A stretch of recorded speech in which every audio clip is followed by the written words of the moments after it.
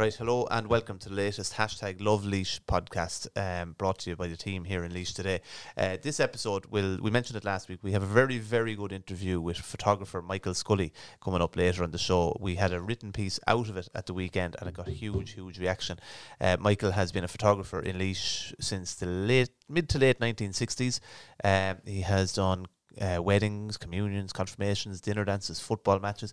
And a big thing at the time that don't really happen anymore is the family portraits. Oh, yeah. I remember we got family portraits with Michael Scully, yeah, down in St. Mary's Hall in Stradley. Is that after your confirmation or something? Yeah.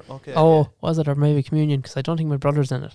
Because he's always giving out that there's loads of pictures all over the house of the three of us, but no sign of him in any pictures. So I think it could have been communion maybe. I remember him set up himself and I think his wife, and we went in and you had the thing in the background, the backdrop, the light and all that. And Michael very meticulous and make sure that everything was done right. And laterally, then laterally, that's not a word, is it? Laterally, that's what I was looking for. I've got to know him more through Laois today because we'd meet him frequently at events, and I can honestly say, like, he'd be there covering for, maybe for the Nationals or Leinster, or else he could be hired by the council. But he'd be very accommodating to us, and he'd always deal with. And for us, if I'm trying to get a picture on the phone, like, he'd always make sure that I can get that as well. He'd set it up and all that, like, so an absolute gentleman. Huge reaction to it. As we spoke last week that we had the interview with Liam Hyland. So between Liam Hyland and Michael Scully, there was a fierce lot of love expressed for the two of them on social media. It's nice to be able to do positive things because we're always talking about negative stuff. Absolutely, and I love those. I interviewed. Well, you'll hear it later in the show. I interviewed Michael. Really enjoyable, really interesting hearing about him setting up on his own. But those family portraits of a different time, there was a few of them in the comments and the backdrop, and they're just absolutely brilliant. People used to go over to his studio to get a family portrait taken, and there's a picture of me as a young fella, about 2, I'd say. Oh yeah. And I don't know if that was taken for the rest of them. Like you say, the eldest has. I know of a family, 4 children, and the youngest, when they were in junior infants or senior infants, they had to bring a photo into school of themselves as a baby and put up on the wall, and they couldn't find a picture. And the parents gave them a picture of one of the other ones and said nothing to him. Poor 4th child, So that's it. No, we'll hear from Michael later. Just a really enjoyable piece to do, and we're going to have to get a few. We had no interview last week, but we're going to have to round up a few more for the coming weeks. Anyway, I suppose the local story we're after just hearing about it, Alan, and we were on about local elections in that last week. Aisling Moran has left Fine Gael and is now an independent in Laois County Council. So Aisling is a councillor for the Great Cullen Port Harrington Municipal District, has been a Fine Gael councillor since 2019 when she got elected. Her father, John, was a councillor since 1991 or 1985, long-standing time. Was a general election candidate. I think John was an election candidate at least once. Anyway, he ran alongside Charlie Flanagan in 2011. So fair Fine Gael history there. Aisling has said she did an interview with Joe Barrett in the Laois Nationalist. We don't mind giving a plug to some of our competitors when they break a story of that significance. But she said she's been a blue shirt since she was 7. She campaigned with Alan Dukes. So give us the significance of this one locally then. Yeah, I suppose it's somebody who's been at the meetings like I have been. I don't find that as a surprise at all because there's been continuous clashing between. At the minute, the council is controlled by Fine Gael and Fianna Fáil, so the position of chair and vice chair in both the full council, which is where they all sit together, and in the municipals, is rotated between the two. And the first signs of kind of friction came about 2 years ago, I think, when you were possibly at the meeting where it was within the Great Cullen Port Harrington district, and Aisling nominated Ben Brennan as vice chair, I think, at the time. Ben Brennan, and he's an independent councillor. Yeah, Ben Brennan, Aidan Mullins, Sinn Féin councillor Port Harrington, always give out about the unfairness of these roles being divvied up by Fianna Fáil and Fine Gael. Now, Aidan is very, very conscientious, great councillor in Port Harrington. I do often wonder, like, he goes to this rant and he gets the story every single year, it's not fair and all this. But that's politics, like if Sinn Féin had 4 seats in that council and the others had 2, they'd take the seats. Like that's how it works. But Aisling anyway decided she was giving her job. Yeah, I think she was supposed to get it at the time. Vice chair, I think. But I don't think she was successful the first time she attempted it. I think it was a stalemate, and then the the outgoing chair had the casting vote or something like that, wasn't there? It's a draw. Go back and I would have to check it, but anyway, that was the first signs you could say that there was an issue, because she went against the pact that had been agreed after the election, and then it happened again. I think the most recent time, and I think it got through on the most recent one, where I think. But there has always been a sort of a serious edge between Aisling and her Fine Gael colleagues. If anything, there was more of an edge between Aisling and Fine Gael colleagues than there was between those across the in year one, council. Not so much. Year two, it kind of started, and definitely the last, we're into year 4 now, and definitely the last 12 months it's been continuous. Thomasine O'Connell is the chairperson of the council, and there has been continual. There's been meetings adjourned. It's very hard to report on, actually, because I find it's not my speciality. Sports is my speciality, and reporting on this, I find it difficult, because it's very hard to. I find it very hard to capture what happens properly on a written piece without misrepresenting one side or the other, and condensing it in such a way that is easy to follow. Yeah, and there's some. I've read accounts in other publications of the exchanges, and sometimes I find that it doesn't reflect what I actually witnessed. And I read them thinking, oh, maybe this person was in the wrong or that person was in the wrong. I just think it's very difficult to capture. It's very tit for tat. It's like me and you started having an argument here now, and we started, and there was little comments here and little comments there, and that's what happens. And all of a sudden then it boils over. But I'm not surprised that she's resigned. It's not surprising. This is absolutely been the writing has been on the wall for this. Now Aisling said, she remains a councillor. She'll be an independent councillor. Whether she joins the technical team, as the other group, the technical group as they call it, not which is Labour's Mary Toohey, Sinn Féin have Caroline Dwayne Stanley and Aidan Mullins. James Kelly is an independent. It's only the 4 of them, because I think Ollie Clooney then is... Ben Brennan is independent as well. Oh, Ben Brennan is independent, but Ollie Clooney is independent, but he sides with Fine Gael, Fianna Fáil. Well, he's Fine Gael in particular. A year out from local elections, it's not confirmed, and we'll hear from Aisling, I'm sure, over the next day or two, whether she will run as an independent candidate. And I'd be surprised if she didn't. Oh yeah, so would I. She's been there now for the last 4 years from her father's seat. So I'd be surprised if she didn't run as an independent. She kind of she was in 2 different pieces. She did a piece with the Independent as well, and she sort of intimated that that's possibly what she would do. So it remains to be seen. It's difficult as an independent. James Kelly, Ben Brennan will tell you that. It is difficult. You don't have the support of your party, and even the most basic stuff, posters, leaflets, lads to go around and canvass with you. Well, you can have a team though. There's no. Yeah, but now you're sometimes you get that support from within the party. You do get that support from within the party.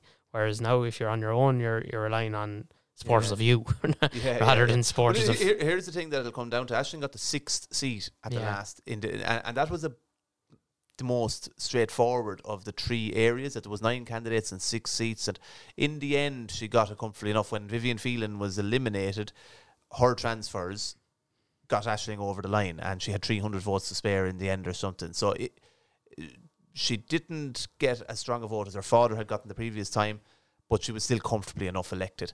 Now I suppose she's a scenario, she leaves Fine Gael. Does she get additional supporters or voters now that she's not Fine Gael? Yeah, probably. Will they more than replace the votes that she might lose because she's not Fine Gael? Yeah, well, that's the big question. So that's the sort of the sum on it. Ben Brennan is a strong independent councillor from that end of the area. Aaron Kelly is going to be running for Sinn Féin. From Great Cullen in that area as well. Is there enough of a vote there? And then Vivian Phelan is a confirmed candidate. Well, she's not a confirmed candidate. No, sorry, I'm wrong to say that. But she's an area rep. She's a likely candidate. Yeah. And will some of the Fine Gael vote come back that way? You have PJ Kelly. If he goes again, we don't know whether PJ is going to. He took Tom Mulhall's seat. So whether he runs, he co-opted into Tom Mulhall's seat, and then you come back further towards the Geoghegan. So goes from Portarrington to Great Cullen. Aidan Mullins is very strong. Pádraig Fleming is obviously very strong. Fianna Fáil down the other end. We've heard Willie Ramsbottom is in for the nomination for Fianna Fáil in that area. Pascal McAvoy, very strong and established in Stradbally. Will we have a Cathal Berry candidate in Portarlington? That's the talk anyway. Yeah, and I'd be surprised if we don't. Yeah. I'd be surprised if we don't. And Portarlington, Portarlington would have was one stage when Portarlington had Fianna two Fáil, wasn't Fianna he? Fáil Yeah. now Fianna Fáil don't have any in Portarlington, so it's where do the numbers go in all that regard. Tom Hall would have been very strong in Portarlington. You'd imagine PJ Kelly will be strong in Portarlington. That's where he went to school. He's the Portarlington, Killinare, Demo, Vickerstown, Courtwood area. So there's a lot. I reckon that area there'll be more going on in it this time. And much more. Yeah. Owen Barry, who did very well in the last local elections, I think he was seventh. I think he was ahead of Vivian, but behind Aisling.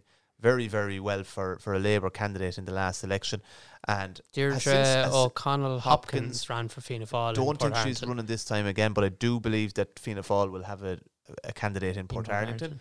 And I know their nomination forms are out to their members this week, and they're looking for nominations, even though a lot of that stuff goes on in the background. Anyway, Willie Ramsbottom, Tim O'Ho, he's going to be looking for the Fianna Fáil nomination, and we'll be covering these stories later in the year.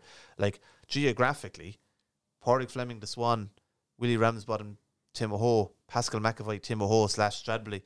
Virginia, you'd throw a stone from each place to the other. So there's not a very strong geographical We've seen a lot as well where people don't get nominations with their parties and then get elected. Like Ollie Clooney didn't get the Fine Gael nomination and went in as an independent. Wasn't Ben Brennan part of... He's a Fianna Fáil background. Yes, and didn't. So there's other examples of that over time where sometimes going as an independent is... sometimes an independent, like there's still a traditional enough vote at local level, and someone will say, I'm not voting for your Fine Gael, so next thing they're independent. Right, they're free to vote for them, you know. It's different. I do think that Gregport area is going to be... there was only 9 candidates the last time. I reckon we'll have more than that this time. God, yeah, I'd be very surprised if we're not in double digits. I think it'll be around you'd imagine so anyway. It should be around the 12 mark or that, like, and 6 to be elected. So it'll be much more interesting because that was the most straightforward of the ones the last time. I think there was an area down in Castle, sort of around Castlecomer. I think there was 9 candidates and 7 of them got elected.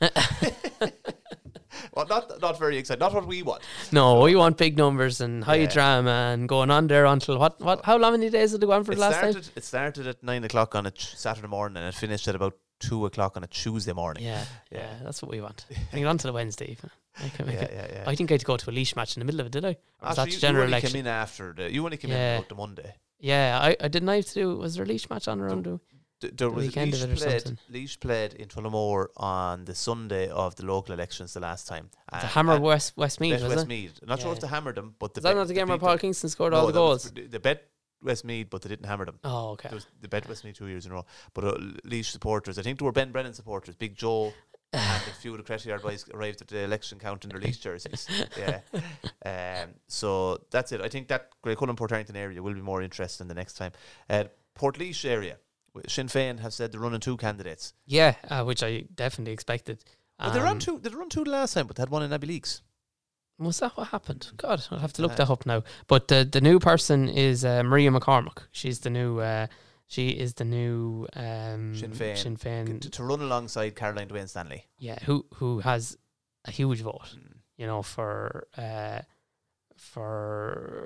and Sinn Féin are obviously very popular at the minute. So you would imagine that. She'll have a good chance of getting in. Yeah, someone said to me that Sinn Féin have 7 or 8 candidates lined up and they're hoping to take about 6 seats. So that would be 2 seats in each area.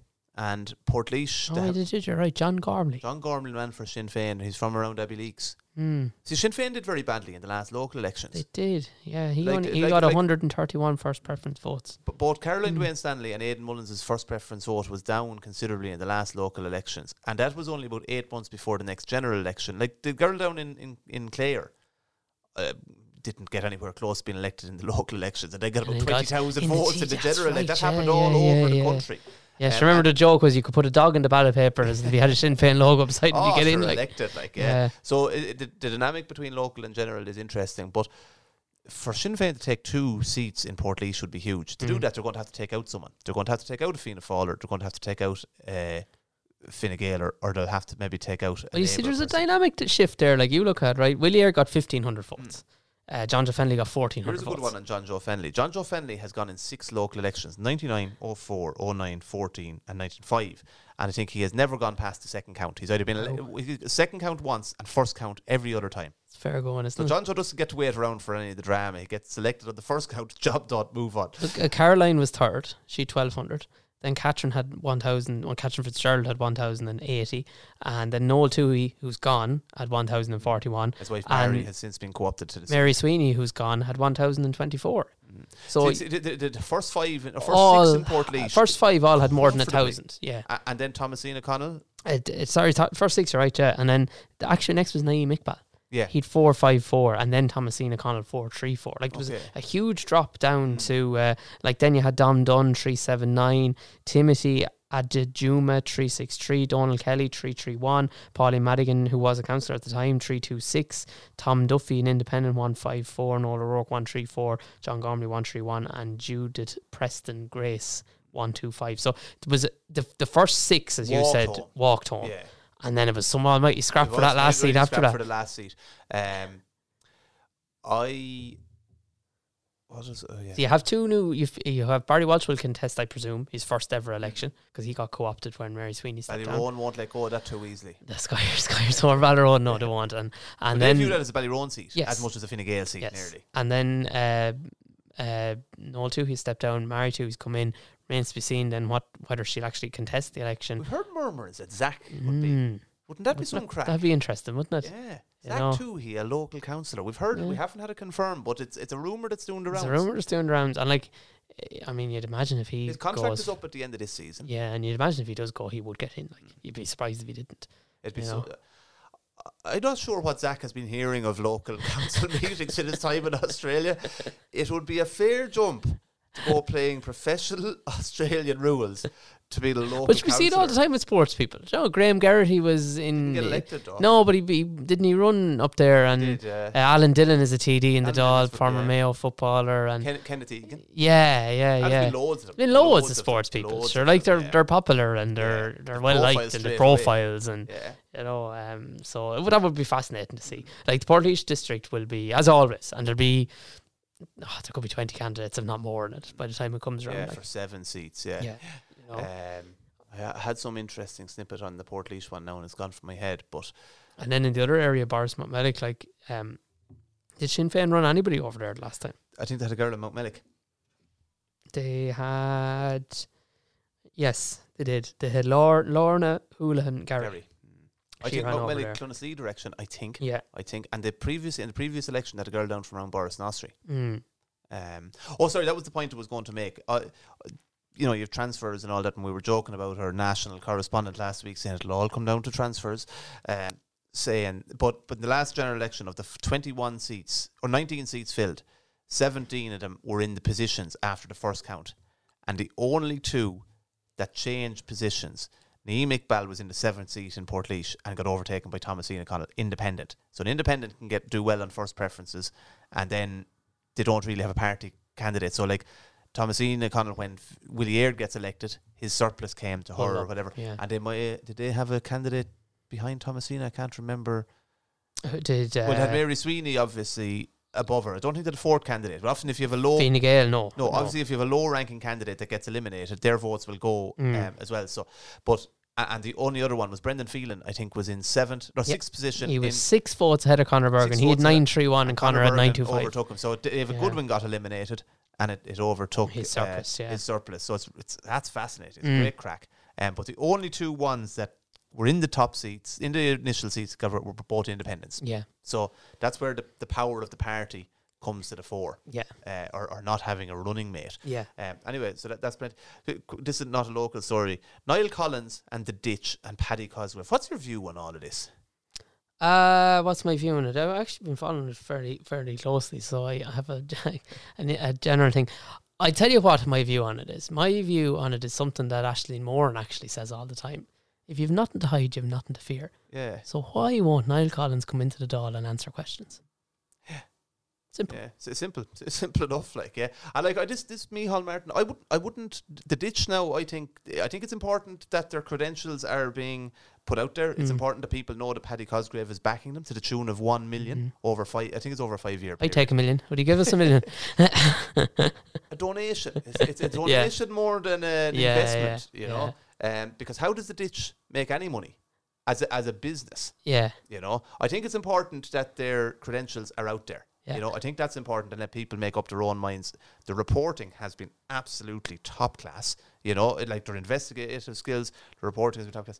I do wonder if the Niall Collins story has been a little bit overplayed, in the sense that there was other councillors at the meeting. They unanimously backed the decision to sell the land. Okay, his wife was, but if he walked out of the meeting, which he should have done, he absolutely should have gone out, the vote would have still been the exact same thing. You know, so part of me would be taking the attention should be turned to the 5 other councillors at the meeting, and not the one that who he had an interest. And the other thing is the nothing. What's that one from Ashmore? Nothing to. If you have nothing to hide, you should have nothing to fear. Yeah, and that's with these sort of exposés that the Ditch are doing, like the Fianna Fáil and Fine Gael, like. The stuff is there to be exposed. Yeah. You know, the stuff is there to be exposed, so you can't deny that.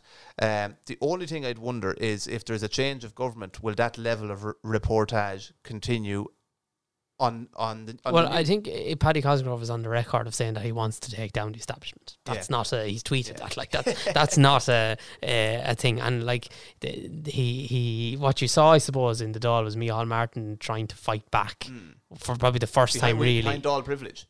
Yeah, but you're not going to say it on either way, is he? No. Yeah, and that, like, so he was clever enough when he fought back in the way he did. Again, it's one of those things, because it's on Twitter and social media.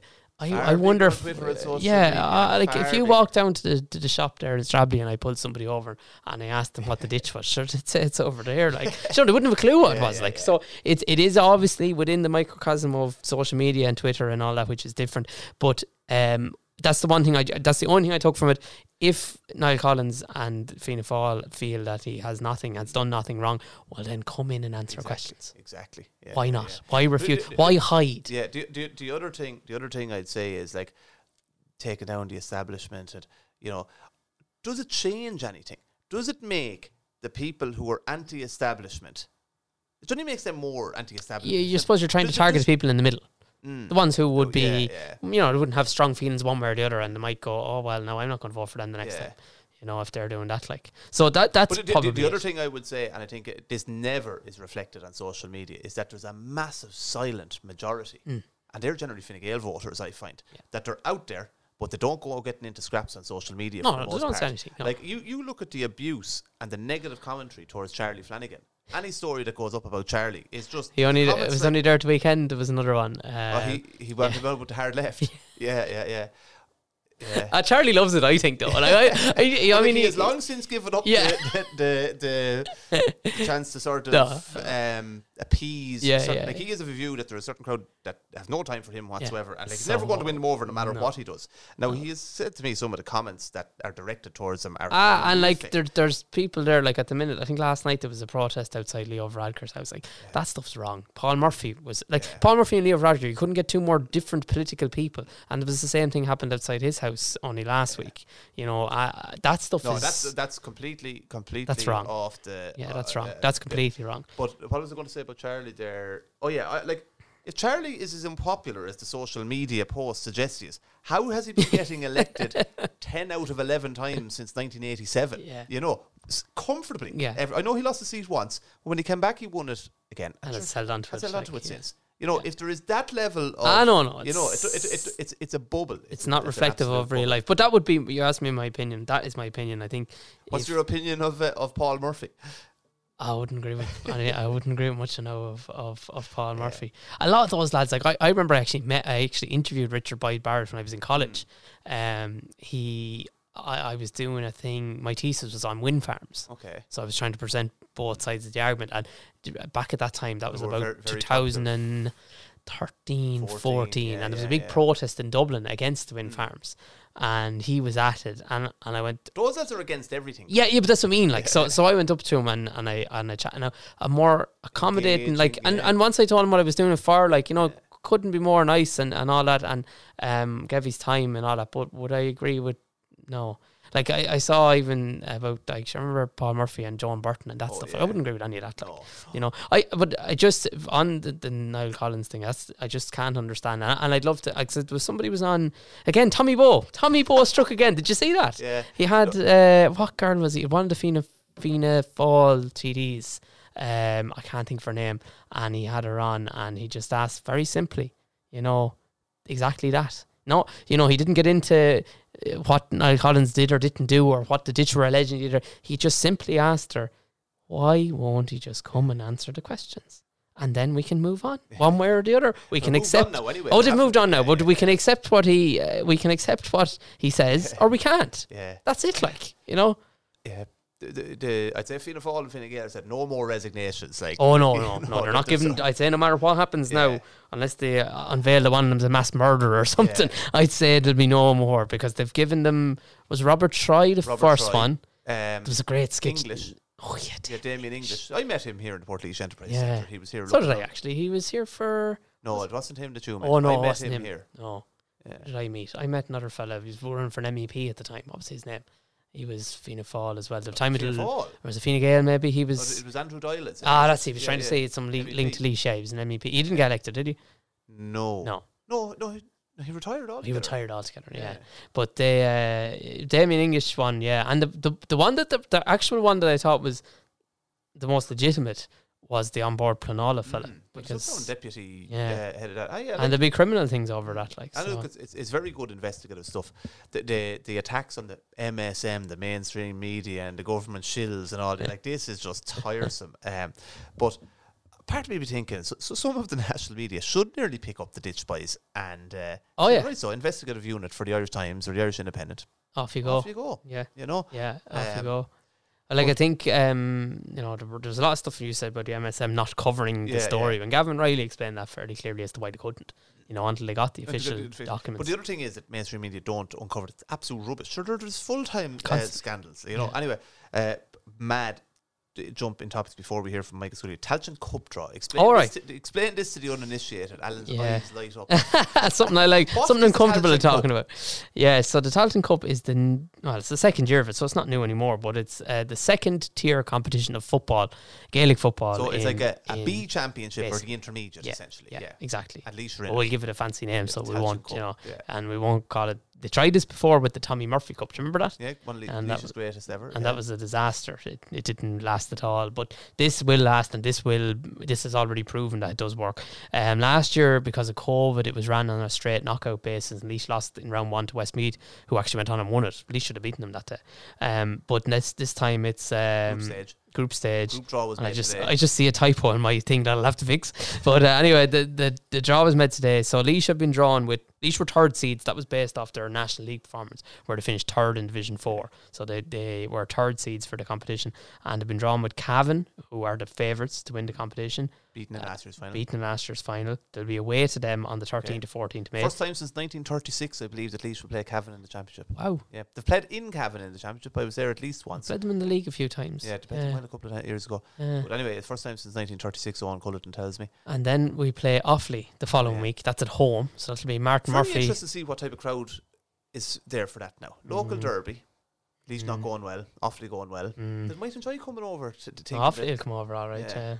Martin Murphy managing Port Arlington, or managing Offaly. Yeah, former Port Arlington. Arlington. Has won 5 Laois senior championships. Knows players inside out, so he'll be over for that. And then they'll finish in a neutral venue against London on the 3rd or 4th of June. We were joking. What's new? What did you say? Manchester, Liverpool, or Birmingham.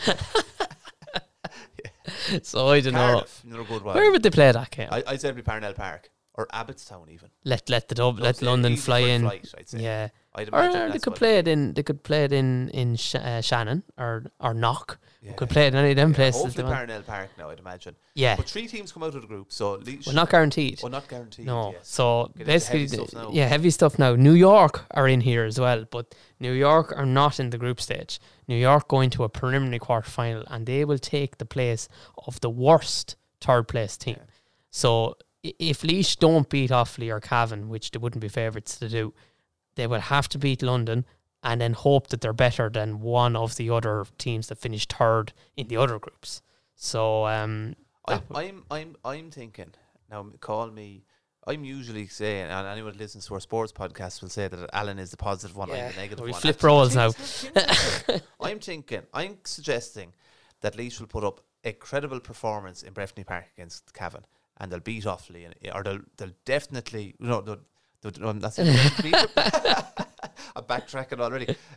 They'll put up a very good, if not beat. Like, when have Offaly got so good that we can be throwing our hat to think that Laois won't beat them.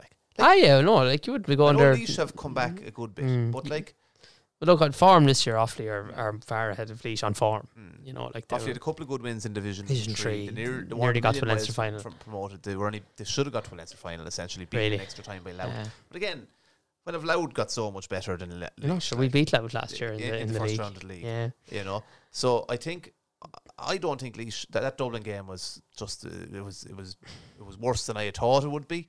But I still think Laois are better than they are showing they are, and I think they might show it at some stage. Maybe call me stupid or something, but maybe wrong. Anyway, this isn't a sports podcast. We've plenty of that on our Talking Sport podcast, which we'll have a new episode out later this week. We're going to hear from Michael Scully. I know people will enjoy the Michael Scully interview, and we'll be back next week. Okay, today I'm delighted to have as a guest Michael Scully. Michael has been a professional photographer in this area. He can tell us himself, but a very, very long time. Michael, I'll just get you to move the mic a little bit closer to you first of all. But how did you get into photography? Well, it was always a hobby of mine, Stephen. But when I was still in the vocational school in Portlaoise, I went to the library, got a book on how to process your own films. Yeah. And then I had to look around, and I went to, I think it was Gannon's Chemist. Yeah. Jim Gannon, yeah. Jim Gannon, they had a kit. Yeah. That included developing tank and the necessary bits and pieces. Yeah. And that's how I learned how to process. So you grew up in Stradbally. You're a Stradbally man originally, even though most people would associate you with Port Arlington now. That's where you've been based for a long time. But you grew up and went to school in Stradbally. That's right. Went to school in Stradbally, and then went to the vocational school in Portlaoise. Yeah. What were you like at school? Was photography always sort of? You were always interested in it, but it wouldn't have been there wouldn't have been many photographers. We're talking about when the 50s, 60s. Well, I left vocational school in 63. Okay. So in the late 50s and so on, there wouldn't have been, no. The only photographer I was aware of was the late Terry Redmond. Yeah, in a tie. No, Terry in Portlaoise. Oh, Terry in Portlaoise, okay. He had, he began in, I think it was Dr. Murphy Place, and then he had his studio down in Lower Square, just opposite Shaw's. Yeah. I do remember all of that. Yeah. And how did, so you finished school? Did you didn't go straight into it? Tell us how it came about in the first place. When I finished in the vocational school, I got a job as a stores assistant storekeeper in Aldritz, on the Dublin Road. Yeah. But where Des Hughes Motors is now, essentially. Yeah. Exactly. Yeah. And you worked there for a couple of years. How did the photography come about from there?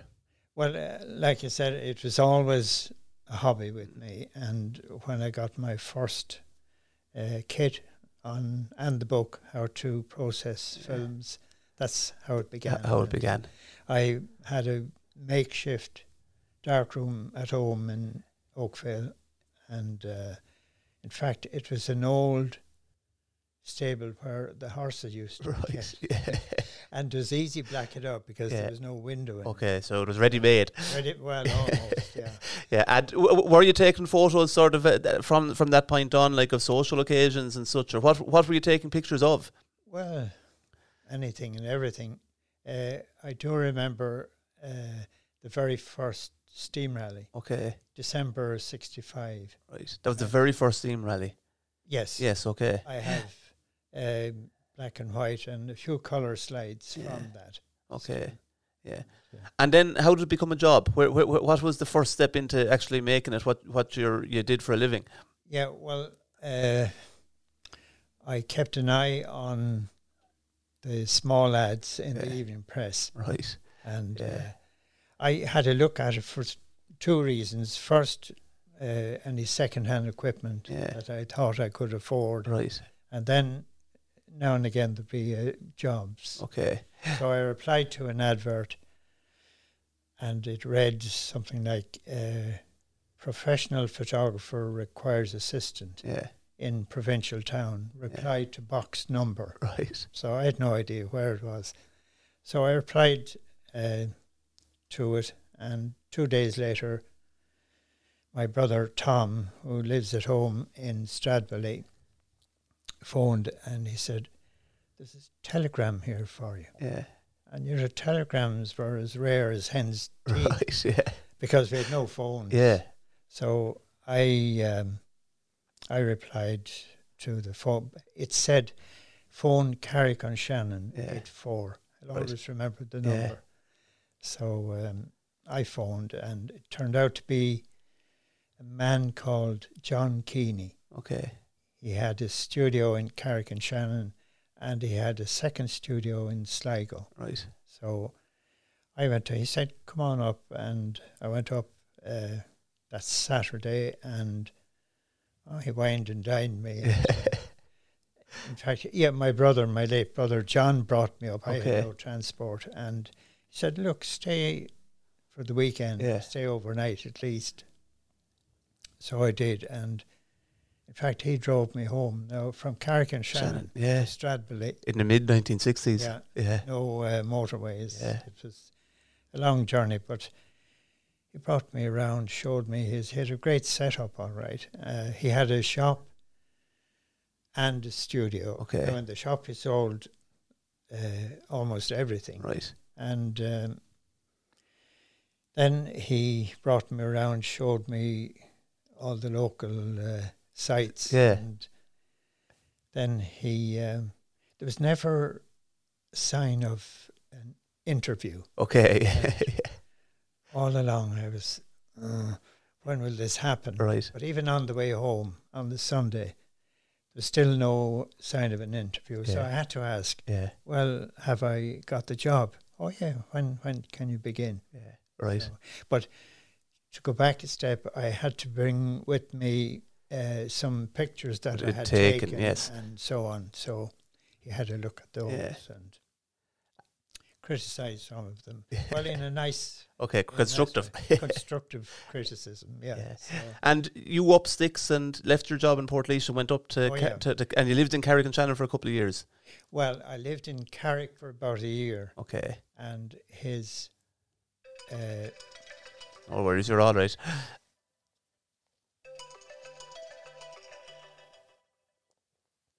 Sorry about that. No problem, you're grand.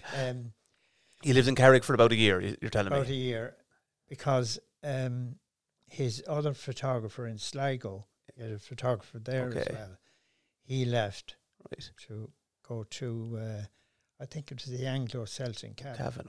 So that left a vacancy, and I was sent to Sligo. Right, you were sent to Sligo, okay. And how long did you spend in Sligo? In at the deep end. I'd say about a year, Stephen. Yeah. And what type of things would you have been photographing at that time then? Just about everything. Okay.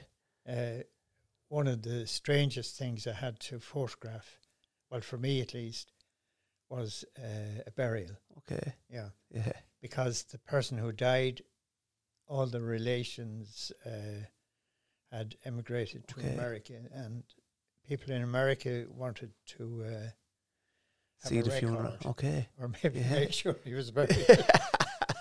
Yeah. So you had the coffin and that go down into the ground and the whole lot, right? Yeah. Most unusual. Yeah. And would it? Who were your clients? Like, would you have been covering weddings and that up there? Yeah. Lot of weddings. Yeah. He was big. He was big in the West. Weddings. He was very well known, I believe. Right. And I remember one bank holiday weekend, he had 13 weddings from Friday to the Monday. Okay. And he had 2 or 3 full-time photographers, but he also brought in part-timers. Right. So he was essentially an agency nearly, was he? Like, I wouldn't call him an agency, no, but he certainly knew how to run a business. Okay, yeah. And were the local newspapers at the time clients as well? Like, would you have been doing matches and dinner dances? And yes. Okay. God, yes. Yeah. We, the Leitrim Observer was right across the road from where I worked. Right. And the Sligo Champion then when I went to Sligo. Okay. And not so much newspaper work. I did a little bit of sport on different occasions, but the the big end of his business was weddings. Weddings, okay, and yeah. studio work. Okay, so Yeah. people coming in for family portraits and stuff like that. Okay, and did you love the job? Like, was it? I did. You did, yeah.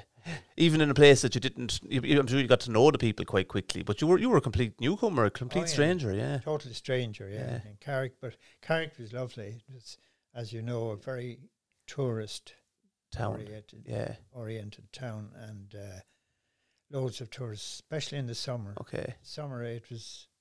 Used to buzz on the Shannon, of course. Yeah. There, am I right? Maybe I don't know whether it's going back this time, but there's a lovely vibe about Leitrim. There's a sort of a lovely community, or maybe I'm taking that up wrong. But a lot of friends up there. But seems to be a lovely sort of tone or something about life in that part of the country. I certainly liked Carrick and Shannon. Yeah, got to like it very fast. Right. Yeah. Then just when I got to know it fairly well, I was sent to Sligo, which was equally nice. Okay, yeah. And what happened then that you came back to this neck of the woods? Well, I got itchy feet, I suppose. Okay. I remember one particular dinner dance. They were big at the time, and we covered this. It was the dinner dance of the year, I was told. The post office dinner dance. Yeah. And it was full dress. Yeah. And I covered that. And when I saw how well he did that night, I said, I'd like a taste of that, all right. Right, okay. So came back. Then I came back every 4 or 5 weeks, whenever it allowed. And I inquired around for premises, so I saw premises in Main Street, Stradbally. It was Keenan's. You all know Larry Keenan. Yes, His mother had a spare room. Larry was in Cork at that stage, and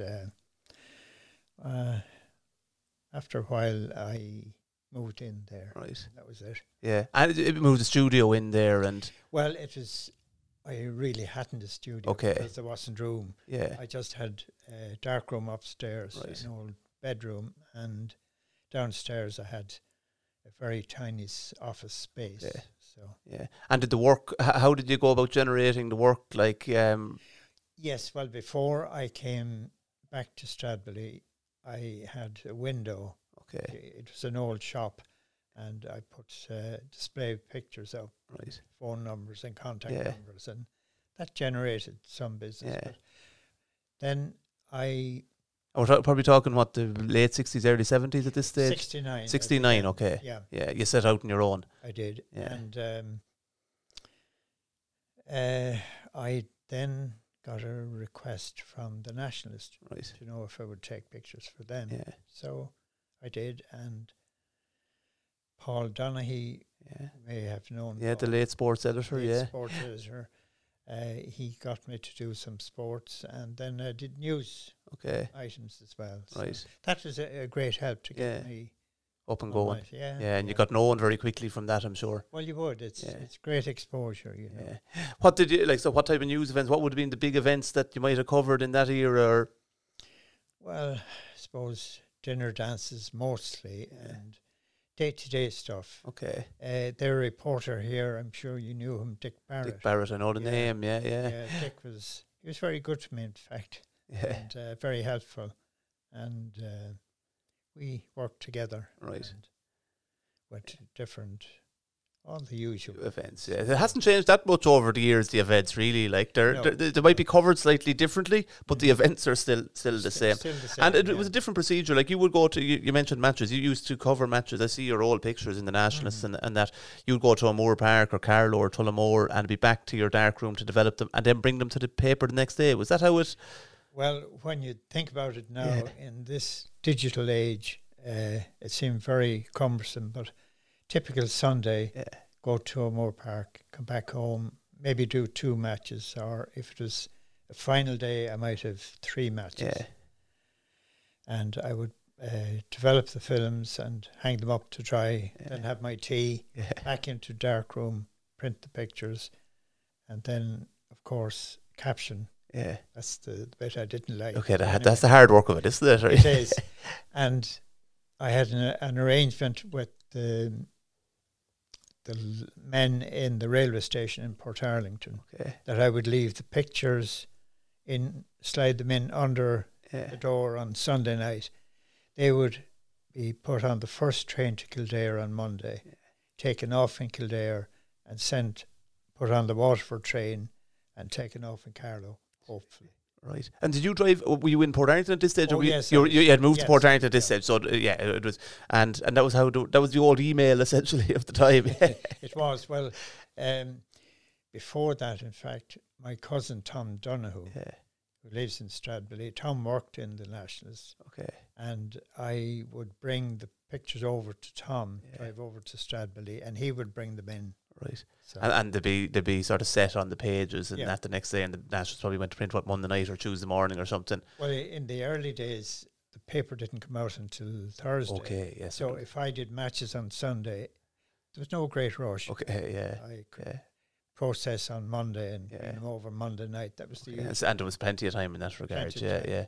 And you were also self-employed at this stage. You had set out on doing weddings and all that. And did you? Oh, yes. Yeah, Yeah, I did. yeah. And you built up you must have done some amount of work. You're essentially, so my math's right. You're essentially nearly 60 years taking photos. Well, 1969 full time. Full time. Okay, yeah. So 56 or 54 or 5 years. Yeah. Okay, yeah. But before that, as a hobby, of course. Right, yeah. And you must have knocked great enjoyment out of it over the years, because a photographer is at a lot of very positive events. Yeah, I think it's a privileged occupation because you get to see so many events and meet so many people. Yeah. It's wonderful. Yeah. And as you say, a lot of very positive. Like, how many weddings do you reckon you photographed in your career? Well, someday I must go back through. I have all my diaries. Right. I must go back through it and do a count. But I remember one particular month. It was the month of March, and I had 27 weddings in that month. Gee. Now that was tough work because I remember one week in particular. I had 3 days in succession. I had 2 weddings each day. Yeah. It was mad. Madness. Yeah. You weren't afraid of hard work, though. Oh no, Yeah, no, I yeah, never was. But yeah. there was a lot of work afterwards, because I had to process all the films. That was before colour came in, and then it gradually came in. And in terms of the wedding albums and stuff like that, what did you? How did that work? So you would cover someone's wedding, and did you produce the album, or what was Yes. the arrangement there? Well, of course, beforehand, when the couple came to book, they would look at a selection of albums and select the one they want. So Okay. we knew all of that before. In advance, okay, yeah. And your wife worked alongside you, was she? Yes, Yeah. my great companion and assistant, Yeah. and a bit of everything. Yeah, May used to do a lot of that, and when colour came about, then May filed all the colour negatives away and looked after put the albums together, because I was out so much I wouldn't be able to do it all back, pile on top of you, yeah. Did you ever think of doing a book or anything? Because you must have an incredible, I know the weddings probably aren't really yours to put in a book, but you must have some amount of brilliant photographs from various events. Well, I have negatives back to 60 or 71 Okay. full time, and then before that, odds and ends from different events. The first steam rally in Stradbally, I know I have some negatives from that, Right. some colour slides, and an event that maybe you're too young to know, Stephen, the Enoch Nalisha. Okay, yeah. That was held on the Rock of Dunamace. It was a festival Yeah. right up on the rock. Okay. And they had traditional music, and they had pageants and so Right. on. Yeah. And your photos from that in the I have a 1960. few, Okay. not very many. That's, Okay. I think around 65. Again, Okay. my friend Tony Bambrick, he was Yeah. on the committee, and a few of us, and that was unusual. Yeah. Did you ever think of doing a book or anything? Or did. you did, but you didn't. Not better hurry up. And did you ever think about getting all your files digitized or anything? Because they're an incredible archive and record. Well, to digitize them would be a hell of a lot of work. okay to produce a book, I would have to be selective. Yeah. Digitize the necessary one. Right. But no, that's a lot of work. And would there be any way, I'm just thinking aloud now, like that there's a serious local history or local archive in the photos that you've taken over the years. It'd be a shame that they'd be lost. But well, it would, yeah. That seems like a project that Laois County Council or someone should take over. Yes, I hope they're listening, yeah. We'll put in a plug for that one. Yeah. And tell us this, Michael, you're telling me, obviously people could do their subs at it, but you're in your late 70s. Are you still going as hard as ever? No. Okay, but you're still doing a lot of work, though. I still do work for the newspapers and Laois County Council. Yeah. I do some studio work, but I gave up weddings about 6 years ago. Okay. Because, well, the scene had changed and it seemed like a lot more work than it used to. Okay, yeah. So but you still enjoy working. You still. Oh, I do. Yeah. Absolutely. And you don't turn down a huge amount of work or anything, I'm sure. Or No. Yeah, that's not in the self-employed person's nature. Never was. Yeah. And like, you showed the same enthusiasm for going off doing a job for the council now as ever, or yes. Yeah. I like the civic receptions. Okay. You've seen them. Yes, yeah, very positive events again. Oh, they're lovely. Yeah. What has been the biggest change, I suppose, you've seen over the years? Biggest change was from film to digital. Okay. That was huge. I mean, we used to go to, me and myself used to go to seminars. Yeah. And we heard, digital is just around the corner. We thought, well, I won't have to worry about that. But little did we know that it was right around the corner. And that was a big change. And do you enjoy the digital side of it now? Like, I do. Yeah. Whereas the old story about the pictures in the envelope on the train to Carlow, that's gone. Yeah. Now you just press a button and they're emailed off. Yeah. To wherever to go. Yeah. And anyone that would be getting into it now, what would be your advice to them? It's still, there's a change in technology and all that, but it still takes the same mannerisms and personality and stuff like that, I'm sure. Well, number one, you have to like it, and you have to like people, I suppose. Yeah. Get to know people. But I would say that today it would be a lot more difficult to earn a livelihood from full-time photography than it was when I began. Okay, yeah. But you don't regret, you've really enjoyed your working career. Oh, I have, yeah. Yeah, and as you said, it's been a privilege. Look, Michael, you're such a pleasure to deal with at various events. I'd say everyone in the county knows you. Well, I wouldn't say everyone, but I was very nearly. yeah, I've got to know a lot of people. Of course.